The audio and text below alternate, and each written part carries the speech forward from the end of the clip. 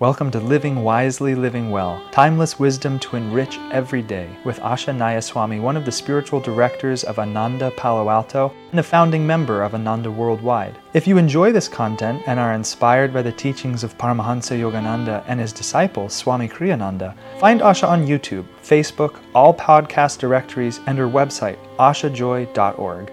Living Wisely, Living Well, September 24. View challenges as stimulants to your spiritual ascent. Twice when I was a child, bullies much larger and stronger than I attacked and beat me. Both times I won against them by refusing to admit defeat. Afterward, they avoided me. Never surrender your will to anyone. If you can maintain your integrity, others may accuse you of betrayal, but it is to yourself you must remain true. Let people say about you what they will. Be strong in yourself. If you can preserve your will unbroken, you will always, in the end, come out victorious. In others of the suggestions for right living that have been contained in this book, I have commented about how extreme Swamiji's advice to us is. Just recently in this same month, there was one about being imprisoned without hope of release, and how we're supposed to deal with that. Swamiji is wanting us to concentrate at the top of the mountain so that every step we take, even from the flat meadow way below it, will be in the direction of that summit. So when Swami's talking here about your will remaining unbroken, an incident in my life was recently brought to mind, and I learned something from it I hadn't thought of. I've mentioned in these broadcasts and others that I've always had a certain preoccupation is almost the right word, but I've always been aware of the possibility of being placed in extremely difficult circumstances. Primarily in my mind, it relates to prison or concentration camps. I was born in 1947 in America to a Jewish family, but the recent events at that point of World War II, even though they'd never affected my family directly, influenced my consciousness. Plus, I have the personality that would have gotten itself in trouble with the authorities in previous incarnations. I think I've moved through it, but the samskars, the impressions are still there. Now, this relates to the fact that Swami Kriyananda, from time to time when we lived at Ananda Village, this was before the days of video, this may have even been before we had electricity, we did not have televisions, so our only possibility occasionally of entertainment of movies, was to go into town where there was one movie theater, and we would sometimes go to a movie just for relaxation. After a big push of Swami's work or some work for the whole community, sometimes he would take 4 or 5 of us, we'd go into town and have dinner, then we'd go to a movie. Sometimes we had to go to movies that we thought might be good but would prove disappointing. And on more than one occasion we walked out of a movie because it just wasn't something we wanted to see. On this, and usually it would be Swamiji who would initiate it. We tended to move behind him. He didn't dominate, but we deferred to him. So in this particular time, we went to see a movie, and this would have been like 30 or 40 years ago. This was in the 70s. My recollection of the movie is it was called The House of Orange. And the House of Orange is the monarchy of the Netherlands. And it was a movie about the Dutch resistance after the Nazis took over that country.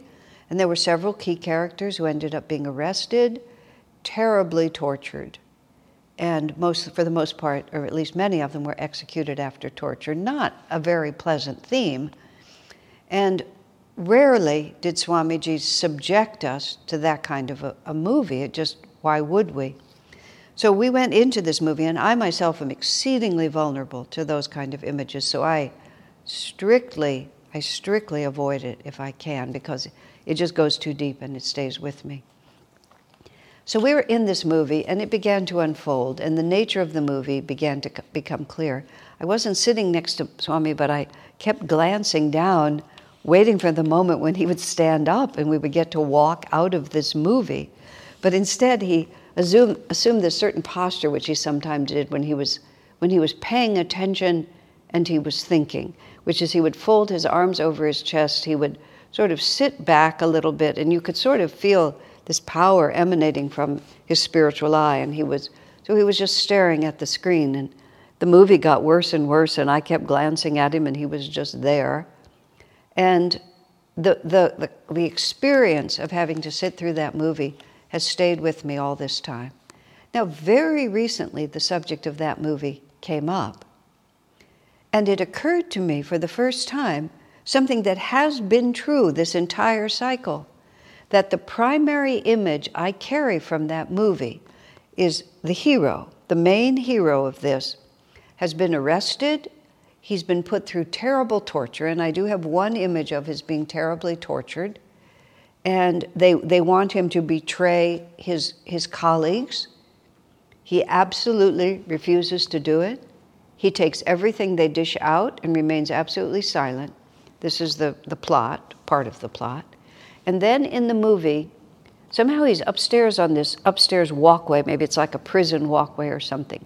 He comes out of his cell or out of the torture room, I don't know, he's just walking like this, and he sees his colleagues, and with a very small gesture, he gestures to them he makes it clear that he's been absolutely victorious, that they were never able to break him, and he's being led off to be shot. But the image in my mind is this extraordinary, expanded energy of the hero of this story having faced the absolute worst, having triumphed, and now marching off victoriously to his death. Isn't that interesting?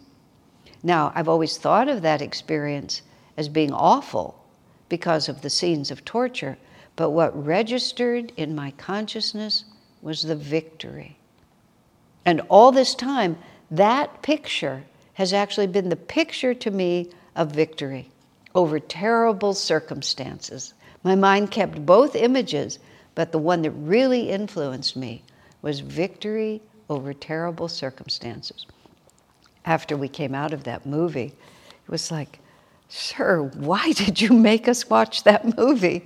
And he just said very calmly, "Oh, sometimes it's good to subject yourself to things like that, to see if you can remain calm even in the midst of it." That was his only explanation. Sometimes it's good for you. And, well, I have to say it was. Swamiji's story about the bullies, he refers to two examples of bullies who took advantage of him and beat him rather significantly. Not permanent damage, but dominated him.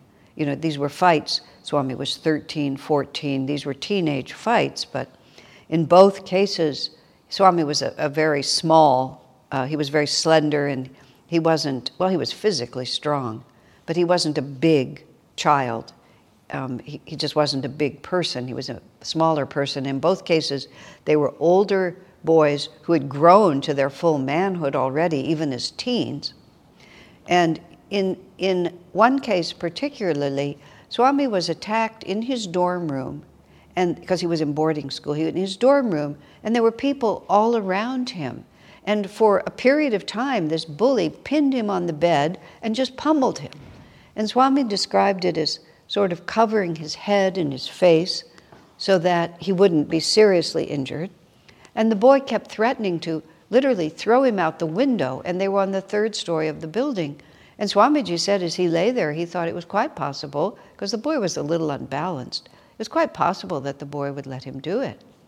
Well, I asked Swami the question that it turned out some of his schoolmates asked him later. I said, "Swamiji, why didn't you call for help?" Swami just looked at me as this is an adult. He said, "Because I wasn't afraid." Interesting, isn't it? I wasn't afraid. Because they would pummel his body, and it wasn't pleasant. But as Swami says elsewhere in this book, a little pain never hurt anyone. but I wasn't afraid. And you see, a bully thrives on creating fear and playing off that fear. And a bully himself, always deep inside of himself, is terrified, because nobody who isn't scared has to exert that much power over everyone all the time. Bullies live in a state of profound, suppressed fear. I mean, if they don't know it, it's subconscious and it's superconscious, in the sense that everything that you're inflicting on others, you're going to have to experience. And the soul knows that until you learn compassion and restraint. But so fear in their victims is what gives the bully access to your consciousness, what links you together. And Swamiji's absolute refusal to be afraid leaves the bully helpless, because that's what he uses. Even when he's using his physical strength, he's using it because he knows that most of us are afraid of pain. And Swami simply wasn't. And he said after that, there was absolutely nothing the bullies could do to him. So they did their worst, it had no effect on him, and that was pretty much that. And then Swami goes on, more, and he talks about be true to your own principles. And even if people try to bully you with insult and telling you that you're betraying them or whatever it is, be strong in yourself. He said, as long as your will is clear, and as long as you are aware of who you are and what you're doing. Now bear in mind, great self-honesty is required. Swami Kriyananda in his life was profoundly criticized by his own Guru Bhais, as it happened, whom he loved and had respected a great deal in his life, whose authority he had followed for many years. He had every reason to feel that they had his best interests at heart. It took him a long time to come to the conclusion that they did not, but he listened and he introspected exceedingly honestly. He did not immediately just say, I want to be right and therefore I am right. Who are they to talk about me? Many things you could say. He never said any of them. Whenever Swami was criticized, he would stop and he would think very deeply if there was validity in that criticism. But then he also had the courage and the willpower not to be bullied. If he felt he was true to his principles and others did not agree with him, well, there was really nothing much he could do. He said, in a sense, he was a bit difficult to work with, because if he thought he was right, he wouldn't argue, Swamiji said. He wouldn't argue his point of view, because if he couldn't win them with sweet reason, if what he saw was not self-evident to others, he saw no reason to impose his will on them either. But nor would he surrender. That didn't mean he wouldn't cooperate. That didn't mean that he undermined what others were trying to do. But inside himself, he calmly and quietly and determinedly followed the truth as he understood it. And there's tremendous power in that, you see. If you don't surrender your will, he said, there's nothing really that others can do to you. They can hurt your body, they can take away your freedom, they can injure your reputation. There's all kinds of things people can do. But if inside yourself you remain strong, you remain unbroken. And that was the picture which I have, especially since it's come to my attention, from that movie all those years ago. And it was a brilliant piece of acting. And even in the moment, I recognized it was great theater, because he conveyed so much. Of course, we as the audience had been privy to more of what he'd gone through, where his compatriots didn't yet know. But he conveyed suffering, which had ended in victory, and the power of his inner self to remain unshaken no matter what had happened. And he conveyed courage in the face of death. Like, what can this world do to us? At the very end, it can take our life, but it's going to take our life anyway. And what we take with us is who we have been up to that moment. And if we are strong in the values that matter to us, then we can walk as triumphantly as that man walked. It was theater, it was a story, but it was a story of a reality that really happened, not necessarily those characters, but that opportunity to face adversity and to triumph. So Swami says, view challenges as stimulants to your spiritual ascent. Twice when I was a child, bullies much larger and stronger than I attacked and beat me.